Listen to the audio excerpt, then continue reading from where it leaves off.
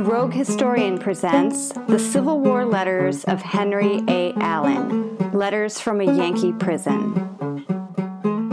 Point Lookout, Maryland, March 8, 1864. Dear Sarah, I have just received your kind letter bearing date of the 5th and now must answer it in haste so as to get it in the next mail. I am well with the exception of a slight cold, and I trust this will find you and my dear children well also. I was very sorry to hear of the imprisonment of Mr. Bain and Uncle Joe. Mr. Bain have been spoken of through the papers. Tell May I have tried to find out her relative at this place, but could not succeed. I have received another letter from ACH sending me $1, saying he would have sent more, but he heard that it was not allowed at this time. I have answered his letter. Tell Mary not to trouble herself farther about the box as I have written for it, and I think it will come. And Mary thinks it is quite close. Well, I shall not trouble him again. I have not seen any of my boys, but hear from them through letters regularly. They are all well. I got a letter from Bob Daughtry yesterday.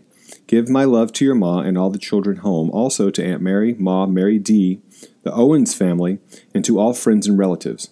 My respect to Bowers if you should see him.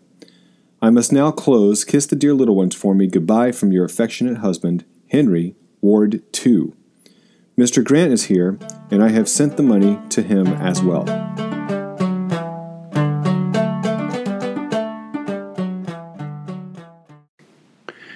Hey, are you sick of eating rancid pork fat and hardtack for every meal? Sure, it sounds great, but it's really kind of gross. Fortunately, there is another option. The Good Kitchen makes eating well easy. Fresh, sustainably sourced, fully prepared, way delicious meals delivered right to your door. And check this, you can score 20% off your first order by using our promo code. Just head over to thegoodkitchen.com and enter ROGUE at checkout. That's ROGUE. You're welcome.